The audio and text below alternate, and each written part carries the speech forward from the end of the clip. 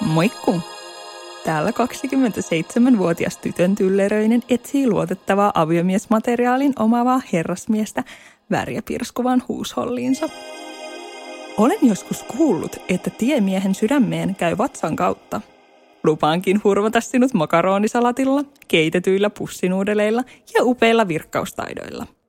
En kuitenkaan kaipaa elämäni hidasteita, sillä tarvitsen paljon omaa aikaa ja tilaa. Odotan sinulta silti pyynteettömiä hellyyden osoituksia ja tunteiden lukutaitoa. Löydät minut todennäköisesti seuraamalla tippuneita glittereitä. Etsi siis minut ja tule rohkeasti kotiovelleni asti. En malta odottaa. PS. Suunnittelin jo vähän meidän elämämme tärkeintä päivää. Kirjoittaa toivoton sinkkuneiti _93.